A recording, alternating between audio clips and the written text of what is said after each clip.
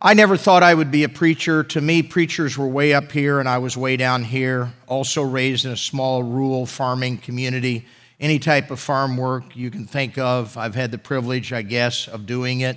I was going to inherit my uncle's farm and just be a good Christian in my home church. And God began to deal with me about leadership issues. I was always in leadership positions, but I didn't understand it. We got a new pastor when I was 14. He was 24. And he said, "Gary, you have the leadership gift." And I said, "What's that?" And he said, I'm going to disciple you and a few others. I want you to read this book. I'll give you 3 weeks, write a report on it, meet me in my office. And he changed my life. At a youth convention where a Native American was the keynote speaker, God began to deal with me about doing occupational ministry. I believe we're all in the ministry. Whatever you do in life, whether you're retired, whether you're in school, your school is your mission field, by the way, if you're in the military, whatever it is, you are called to be a witness for Jesus Christ. I'm not the only minister here. Pastor Daniel, the young guy up here, all enthusiastic. I appreciated your enthusiasm. Enthusiasm and passion will cover a multitude of sins, all right? And when you publicly speak, you make a lot of mistakes, but if you can have enthusiasm and passion, it will cover those multitudes of sin. And then when I went to see my brother off, who was leaving for Vietnam, he was in the Navy in San Diego, and my appendix burst, I almost died. I went from 165 pounds of fast, mean, lean, running back, anyhow, I'm bragging a little bit, to 85 pounds, literally. Peritonitis set in, which is like gangrene. I was on medication for over a year, almost died. My home church had an all-night prayer meeting for me back in Illinois. God spared my life, and here I am with you today in Belle Chasse, Louisiana. Not as good as Thibodaux, Louisiana, but Belle Chasse, Louisiana. And God gave me a vision. And I saw myself in a foxhole. Vietnam was going on, and I'd already led my first soul to Christ when I just turned 15, Libby, and it changed my life. It was a very dramatic experience in a little town called Rushville, Illinois, and a guy was going to commit suicide, and he prayed, "God, if you're real, send somebody here to talk to me about you." And it was my turn to talk. I knocked on the door with my friend Steve. Not a very good approach. I said, "Hi, my name's Gary. This is my friend Steve. We're out around the neighborhood talking to people about God. I'd like to talk to you about God." He said, "Just a minute." And he went back in, he got his revolver, put it up to his head, and he said, "I've been standing in front of that mirror, boys, for about 45 minutes contemplating blowing my brains out, and I just said seconds ago, God, if there is a God, send somebody here to talk to me about you." I just want you to know God's got your number. He's got your number. He's put the hound dogs of heaven on you, and you might as well serve Him because you're never going to be a good sinner. Once you give your life to Jesus, once you believe the gospel, once you embrace the Word of God, you might as well serve the Lord. You might as well be on fire for Him because you'll never again be a good, selfish sinner. Just serve Jesus. What do you say? Amen. And I love sinners and I love saints. My number one team is the Bears. My number two team is the Saints. I couldn't lose the other night when you beat us because both of my teams were playing and it was really good, but you got to root for the home team. I had a vision in my mind's eye, and I'm not going to go through all the detail, but all the soldiers were running out and they were getting killed in battle, and there was a red glow in their bodies, and I had my little New Testament, and I led a soldier to Jesus, and he said, "I have to go." And he got up out of the foxhole, and he ran into the battle. He got shot. He died, but in his body was a white glow. And as I stood up in my mind's eye, I stood up in the physical, and the evangelist by the name of Lavoy Dewey with the Singing Deweys, that's way before most of you were anything but a thought in the mind of God. He said, "Son, the Holy Spirit's all over you." And I'm like, "Okay, tell us what you just saw." And I explained what I just saw, gave my first altar call. About 15 people responded at that youth camp. And my pastor, who was there at the camp with me, what if he wouldn't have been at the camp with me? He said, God's called you to be a military chaplain. And I said, what's that? I didn't know much, did I, as a kid? I didn't know much. And he said, it's a witness. It's a preacher in the Army. I'm like, I can do that. And for 7 years, I did youth ministry, and I was in a time of prayer and fasting, and I said, Lord, I thought you called me to be a military chaplain. And he said, I did in my army. Old men make wars, young men fight wars. I say all that to say, I took all that time to say that I have a place in my heart for our armed services. The hardest funerals that I do as a pastor are babies, children, people who take their lives, and military funerals. Had a young man in our church, went to his third tour Iraq, charged the building, blew him up. It was one of the hardest, and he loved Jesus. He's on fire for Jesus. Our governor was there, our lieutenant governor was there. And the way that the military honored that young man, they would not leave his body all day, all night. If we could honor each other that way, if human beings can do it in military service, then you and I as brothers and sisters in Christ, regardless of educational level, regardless of background, regardless of culture, regardless of political party, if we could honor one another in that way, the world might want what we have as Jesus. Can you say amen? And I know that some of you have served in our armed services. We got a couple Marines here today, and we honor you. We honor you. Thank you. Thank you. Thank you, Gunner. All right. I got that out of my system. Now I can preach a little bit. Have you turned there to Psalms 23? You're in this series you're calling Better Days. No matter what, better days, the Scripture promises us, are coming. When the Lord is our shepherd, when He's not just our Savior, but He is our Lord, He is our shepherd, then the promise is better days are coming. But I'm calling the sermon today sheepdogs. Sheepdogs. Have you ever seen a sheepdog work? If you haven't, you need to go over and visit your pastor's house. He's got an Australian dog named Bear. That tells you something about his personality, doesn't it? I mean, they have a honing instinct. I've been to New Zealand. I've seen these sheepdogs drive hundreds and literally thousands of sheep out of the pen into the pasture, but scattered in the pasture back into the pen where they're supposed to be. It is amazing. We're talking about sheepdogs today.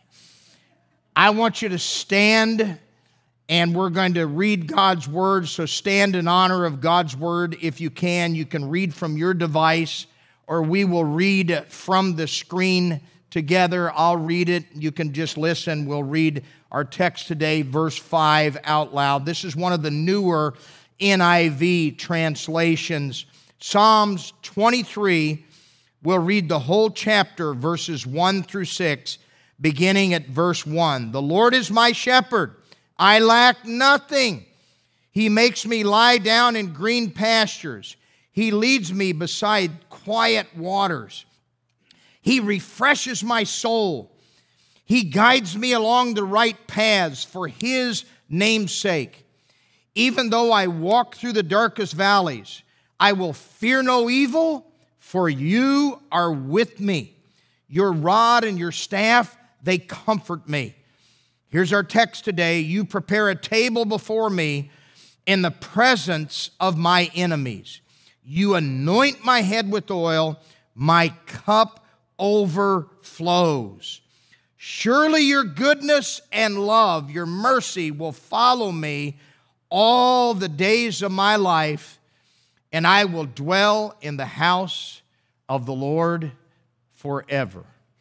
I always like to say, may the Lord add His blessing to the reading of His Word and give us wisdom, give us understanding, and give us knowledge that we can truly live for Him. Amen? You can be seated. I always thought it was funny as a kid when preachers would say, you can be seated if you can, whatever. As you know, King David wrote many of the Psalms, and people are in agreement that he wrote this beloved psalm, Psalms 23. I like to call it, of all of his psalms, many of them songs, I like to call it his greatest hits, his greatest hit. It did not just top the charts for 40 straight weeks. He wrote it 1,000 years before Christ. This baby has topped the charts for 3,000 plus years. As I mentioned, our text is verse 5. You prepare a table before me in the presence of my enemies. You anoint my head with oil, my cup overflows. There are many who believe that everything we read about in these 6 short verses are events, very important, noticeable, prominent events that took place in the life of a sheep in a calendar year. And whatever happened to that sheep in the summer and in the autumn, in the fall, and in the winter time. And you know, we have a lot of Africans in our church, and I always tease them and I say, you think hell's going to be hot. Wait till you experience a winter in the Midwest. You're going to change your theology. It's not going to be. Every season of life, something is traced in a sheep's life in Psalms 23. David is reminding us in this beloved psalm that every need we will ever have in any decade, in any age, whether we're married or single again, whether we have a job or we lose a job, David is reminding us that every need we will ever have in any season of life, our great shepherd, our God that we love and serve, he will take care of us. Do you believe that? There's a parallel verse in your new covenant, in the New Testament, that reinforces this. There are many. But in Philippians chapter 4, verse 19, the Apostle Paul said, and my God will meet all your needs according to the riches of his glory in Christ Jesus. In this beloved psalm, Psalm 23, David is taking us from the home ranch, from the shepherd's house, from the owner, meeting every need throughout our lives. He's taking us all the way to the end of our lives in verse number 6, where we will dwell in the house of the Lord forever. Remember verse 1, where the psalmist said, the Lord is my shepherd, I lack nothing. Or some of us who were raised on the King James, the Lord is my shepherd, I shall not want. In other words, David is saying, God is enough. Your relationship with him through Jesus Christ, it's enough. God is absolutely enough in life. When relationships fall apart, when your business declines, when you are facing unemployment, when you are facing shutdown, when the world seems to be flying apart, David 3,000 years ago said, no matter what, God is enough. Hallelujah. I would just say that if God is not enough in our lives, then nothing will be enough in our lives. If God is not enough in your life and my life, you can have all the money in the world and it won't be enough. You'll still be empty on the inside. You can have all the relationships and all the pleasure and all the prestige and all the position and all the power in life and all the influence in life. But if God is not in your life, then nothing is enough. All the promotions, all the possessions, everything, it won't be enough if God is not enough. So David takes us from the shepherd's home to green pastures, along still waters, up through deep, dark valleys. And now in our text in verse 5, would you look at it? He takes us, you prepare a table before me in the presence of my enemies. He takes us to those high tablelands of summer. Many believe that the table that David is talking about here is not the type of table that we would sit at, the type of desk that we would work at, or the type of table that we're going to enjoy that Sunday afternoon that our young brother here talked about. And listen, I'm down in Louisiana. I got to eat some fish, okay? I got to eat some Cajun food. I don't need any hamburgers or I don't need any steak. I just need some good Cajun food while I'm here. It's really hard to lose weight when you're down here, by the way.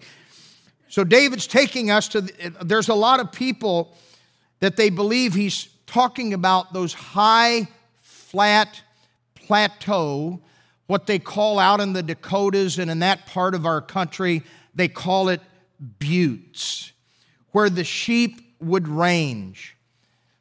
And he's telling us that part of our shepherd's responsibility that he does willingly is to prepare those places, those high plateaus, those buttes, if you will, where the sheep could graze during the summertime, during the autumn or the fall months of the year.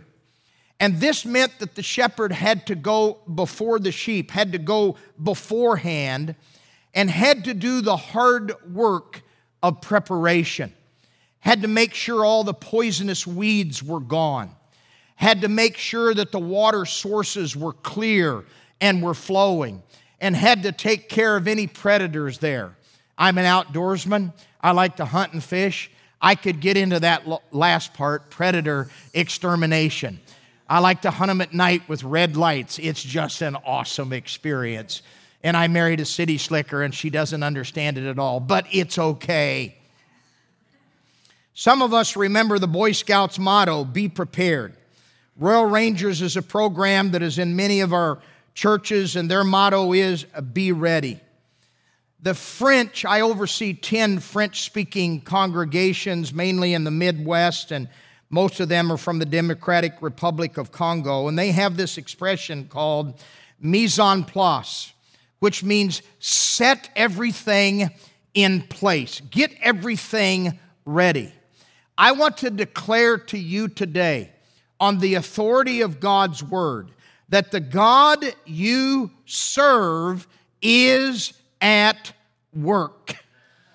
It may not seem like it, but I'm declaring to you on the authority of this psalm that God is at work even if you can't see it. He's creating an environment for you to grow in your relationship with Him. He's creating an environment where the church can extend itself into the community and reach people for Jesus Christ. Now, probably not down here, but in the Midwest where I'm from, our favorite time of the year, yes, spring and fall is great, but there's a lot of people that like summertime in the Midwest. You can go water skiing.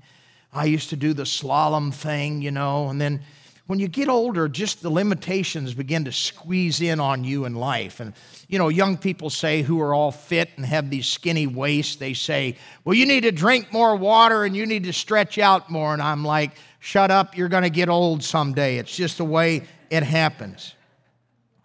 But for the shepherds that David is talking about, summertime is a time where a common pest arrives, and they're called flies. It's fly time.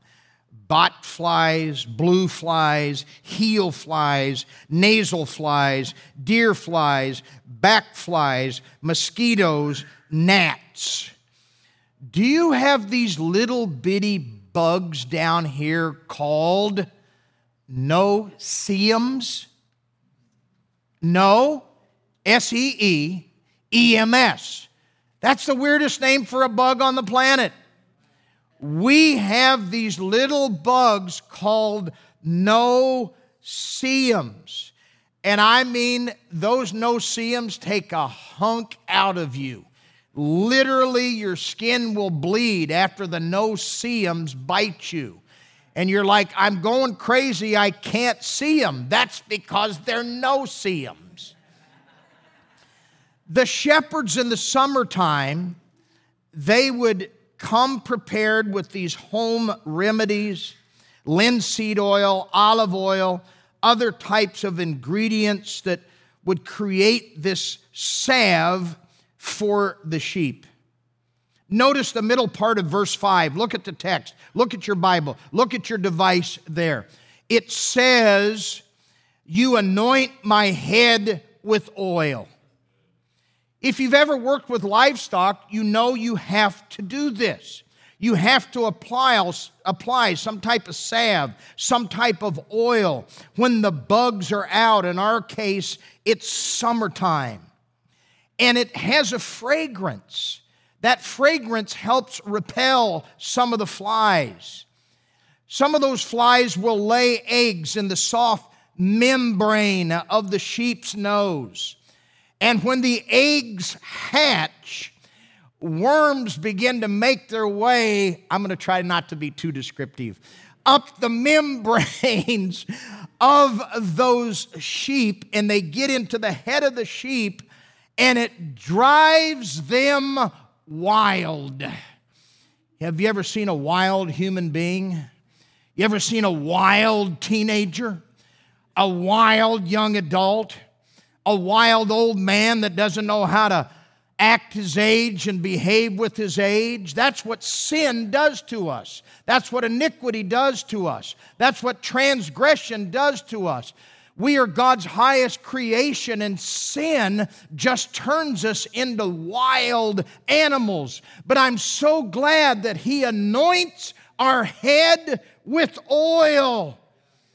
Animals get sores from fighting, from barbed wire, from fences, and those sores scab over. And the shepherd has to put the oil on those scabs to prevent the transfer of disease.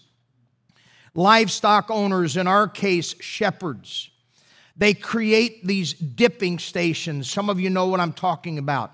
And the animals pass through there, the sheep pass through there to make sure that they're not only treated to keep the different bugs away, but they're covered and they're sealed, all these scabs, so that disease will not spread. I'm so glad that once you give your life to Jesus, you can trust Him to keep you until you dwell in the house of the Lord forever. If, like me, you gave your life to Jesus Christ as a young person, Libby, you are missing out on nothing the world has to offer. When I was your age, my football team members would try to get me to do this and do that and try to tempt me with this and tempt me with that. But whether they knew it or not, I had what they wanted and needed. And that was a personal relationship with Almighty God through Jesus Christ as my Lord and Savior. He anoints my head with oil, and He satisfies for a lifetime. The longer I serve Him, George Beverly Shea used to sing, the sweeter He grows. There's internal fighting among flocks and herds. And good shepherds anoint with oil to prevent injury from these conflicts. Sheep will fight in order to create a pecking order, a breeding order, and they get injured. And of course, there are predators that maim them and injure them and kill sheep. But a good shepherd will rub that oil, rub that lubricant onto the horns of the sheep so that they can slide off one another whenever there's a struggle. And it helped them to deflect the impact of a blow from another sheep. I'm so glad He anoints our head with oil. He will anoint you. You can do things you never dreamed that you could do. You could say things you never dreamed that you could say. I could never be a witness. Yes, you can. Go through that place. Be in that place where He can anoint you. Love righteousness and hate iniquity. That's the key to the anointing. Psalms 45, 6 and 7. Hebrews chapter 1, verse number 9. Love righteousness, hate iniquity. He will anoint you so that there's fighting going on. You won't get injured. You won't walk away from Jesus. You won't walk away from the church. You say, preacher, I've been hurt in church. You ought to be a preacher. The things that people say to you in the church, in the lobby, before and after church, it's like, oh, my lands. I buried 2 of my pastors within 35 days of each other. It was the hardest thing I'd ever done in my life. Our music pastor was the greatest human being I'd ever worked with in my life. He had never been to church. He had never read the Bible. His wife got saved. They were in a group called Champagne. Their number 1 hit was How About Us? None of you know what I'm talking about. And she said, okay, I won't bug you about coming to church anymore if you'll just read the Bible while I'm at church. And they had a good marriage. He read the Bible all the way through from Genesis to Revelation. He was not saved. He did not know Jesus. I can't even get Christians to read the Bible, let alone study it and memorize it. And she kept going to church. She never invited him to church. And then he read it again all the way from Genesis through Revelation. He showed up one time when she was out of town, and these are the words he used. He wanted to see what kind of buffoonery his wife was into. And we had a choir, and it was shaped like a V, and there was a little Mexican-American girl right in the middle, Lucy Gonzalez. She was an intern. As she was so full of God, so full of the Holy Spirit, she's worshiping the Lord. She's moving. She's just in it. She's experiencing the Lord's presence. And he said in his mind, he had never seen anybody worship God before. And he said in his mind, I don't know what that is, but I want it. He never told Rena he went to church. She came back. She went to church. He stayed at home. He read the Bible through Genesis, Exodus, Leviticus, Numbers, Deuteronomy. He read the Old Testament through for the 3rd time. He got to Matthew, Mark, Luke.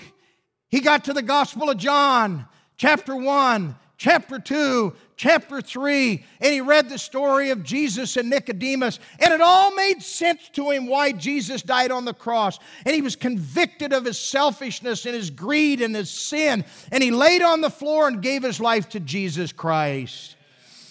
Became an elder in the church, became a pastor, became one of the greatest men I ever worked with. We had a choir. It's not politically correct now, but the name of our choir was the Flaming Missiles for Jesus. We did an Africa tour. We did a United Kingdom tour. We did a South Pacific tour. We went all over the Midwest, produced some albums. If you ever saw the old movie Sister Act, that was us. We rocked it for Jesus. Michael got a brain tumor. He died. I was his caregiver for 5.5 months. I changed his diapers. I spoon-fed him. I took care of him. During that time, our senior saints pastor had a stroke and died. I buried 2 pastors within 35 days of each other. And standing in the lobby of the church, we had a Saturday night service, 4 Sunday morning services. I needed to preach. I didn't want to, but I needed to comfort the people. How do you deal with the loss of a beloved pastor? How do you do that? How do you do that? I preached Saturday night, made it through, preached the first service, made it through, preached the second service. By then, you're starting to get tired. I was drained because we'd buried Michael on that Saturday. I was emotionally drained. Pastors are human beings too. We're not perfect. And in between one of the services, you talk about being hurt. A crazy person said to me, you know why you buried 2 pastors within a month, about a month? And I just stood there. He said, because you and their wives did not have enough faith. And I said to one of my deacons, once a Marine, always a Marine. Who was a Marine? I said, would you usher this man out to the parking lot, and if he comes back on our property, have him arrested for disturbing the peace? And then I went into an office and I bawled like a baby because I lost my friends. And I had to go back and comfort the sheep. Don't use that as an excuse because somebody said something bad about you, or somebody ignored you, or somebody didn't recognize you, or somebody left you out, or they don't know how hard you work and what you do and how you volunteer. Listen, walk through that place of loving righteousness and hating iniquity, and let Him anoint your head with oil. He will help you. Look at our text again. Verse 5, you prepare a table before me in the presence of my enemies, those flat top high places. You anoint my head with oil. I like this. Notice that last phrase. Say it out loud with me, would you please? My cup overflows. Could we say it again? My cup overflows. This was a powerful symbol in the days of King David. In the East, the ancient East, if you went to somebody's home for a meal, for refreshment, there was always somebody there to keep your cup full. Now, when you overstayed your welcome, when it was time to go to bed, you know, my wife and I were in youth ministry for 15 years, and even as a pastor, young adults like to come and hang around with us, and they stay up too late. And so we developed this custom. We would get up and say, well, honey, we need to let them go so we can go to bed. And literally, I would say, lock the door, turn out the lights, and my wife and I would go to bed. Well, in the ancient East, if they were hinting it was time for you to leave, they would not keep your cup full. They would let it go empty. But if they wanted you to stay, and they really liked your company, and they were enjoying the conversation that was going on, they would not only fill your cup up, but they would overflow your cup and let the wine and let the drink, let it flow down on the table in a saucer, we would say today. So here King David is experiencing the overflow. The overflow. Have you ever experienced the overflow in your life? I would just say that it's only experienced by those sheep who have made Jesus their true shepherd and their true Lord, not just Savior. Well, I'm saved and I'm on my way to heaven, and that's all that counts. No, it isn't. If that's all that counts, just come on down here. We'll slit your throat. We'll send you to heaven. Just kidding, just kidding. There's more to the Christian life than just believing. There's living for Jesus. Jesus talked about the overflow in John 10:10. He said, I am come that they might have life, that they might have it more abundantly, victoriously. My cup overflows, David says. He's speaking of the nature and the character of God. Romans chapter 15, verse 13, God will help you overflow with hope in Him. There's your hope, Pastor. There's your hope right there. It's in Jesus through the Holy Spirit's power within you. 1 Timothy 1:14, the Apostle Paul said, the grace of our Lord was poured out on me abundantly, along with the faith and love that are in Christ Jesus. The prophet Isaiah said in Isaiah 55:7, He will abundantly pardon. I'm here to remind you that the God that you serve is an overflow God. Jesus said in Luke 11:13, if you then, though you are evil or natural, know how to give good gifts to your children, how much more will your Father in heaven give the Holy Spirit to those who ask Him? I'll tell you how to get to this overflow stage in your Christian experience, in your walk with God. You got to turn your teacup. You got to turn your coffee cup. You can't leave it upside down. If you want the overflow of God, you got to turn it right side up, sir. You got to turn it right side up, ma'am. That's what you got to do. You can't, when you go into a fancy restaurant. I was raised in a small town, farming community, like I said. I went to school in Minneapolis, Minnesota. The first time I went to a fancy banquet, I said to the guy next to me, they got too much silverware on the table. They got 3 forks. I only need 1 fork. They got 2 knives. I only need 1 knife. What they got that little bitty fork for? That's for your dessert, stupid. Oh, okay. Well, what's the smaller of the two of the big forks for? That's for your salad, dummy. And then they had the cup turned upside down. I said, why they got the cup turned upside down? He said, if you want coffee or tea, you got to turn it right side up. I'm just here to tell you the God we serve, He's not going to force Himself on you. You got to invite Him to come. You got to open up your heart. You got to open up your life. You got to open up your mind, and you've got to desire to get closer to the Lord. Turn your cup right side up if you want the overflow. From still waters, quiet waters in verse 2 to this overflowing cup in verse 5, David is reminding us that our shepherd loves us. He cares for us. He attended to the needs of David, and He will attend to your needs and my needs. He will help you. Just turn your cup upside down, right side up, and say, oh, I want you, Lord. I want to be closer to you. I want to be more full of your Spirit. I want to walk in the Spirit. I want to keep in step with the Spirit. I want to serve you. I want to follow you. Amen. You got time for one more? Yes, thank you for coming. Musicians always give the people hope. Always give the people. I'm not supposed to, but look at verse 6. Would you look at it? Surely goodness and mercy, love will follow me all the days of my life, and I will dwell in the house of the Lord forever. Anybody remember the title of the message today? Sheepdoggies. Right here in verse number 6 are the sheepdogs that God uses to keep you and I straight, to get us where we need to go. Somebody said, how do you get to heaven, preacher? Real easy. Turn right and stay straight. These are the sheepdogs that God uses to keep us going in the right direction. Has God been good to anybody here? Some of you guys,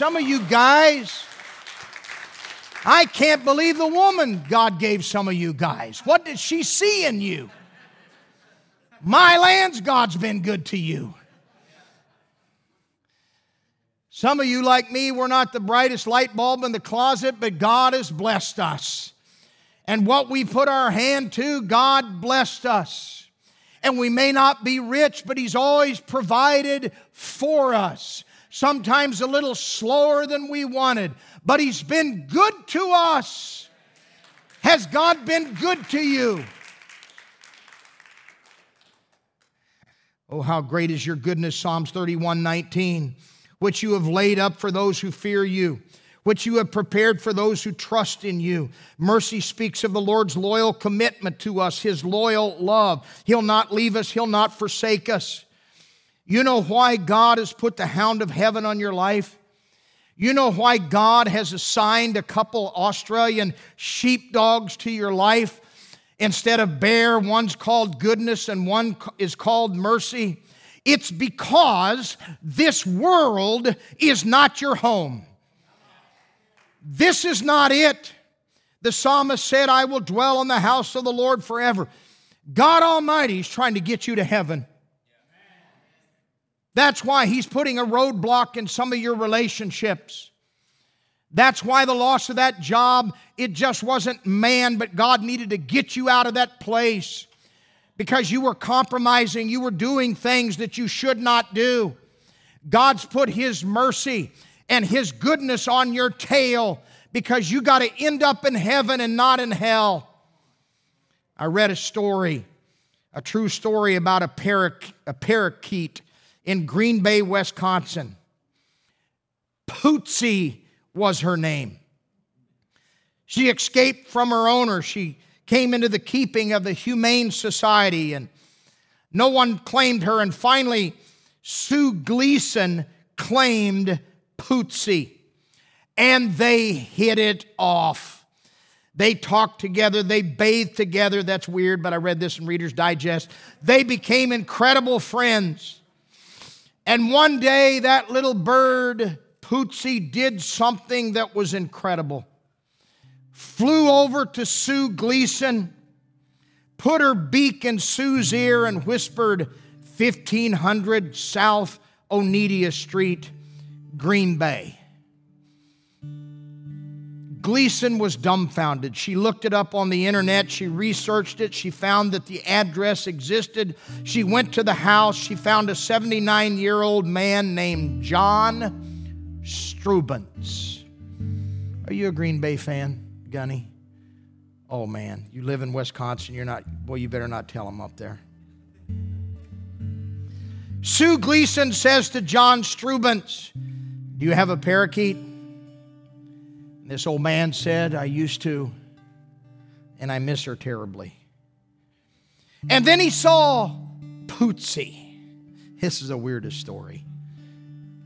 And he was thrilled.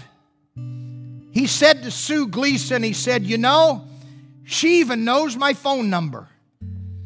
It's a crazy story, but it's a true story, and it's not as crazy as we might initially think. Because God created that little bird with a homing instinct. Pootsie and Mrs. Gleason were friends. But Pootsie knew that Mrs. Gleason's house was not her home. God Almighty has an eternal address fixed in your heart. Ecclesiastes 3:11 says, God has set eternity in the hearts of men. Deep down inside of you, you know that this is not home. So I'm asking you on this special Sunday, follow the shepherd. Don't quit. Don't turn away. He'll be with you through every stage of life. The green pasture stage, when things are going good. The deep, dark valley stage, when things aren't going good. The high top plateau stages. He has his sheepdogs. Goodness and mercy, and they'll tell you which way to go. David shows us in Psalms 23 that better days are ahead.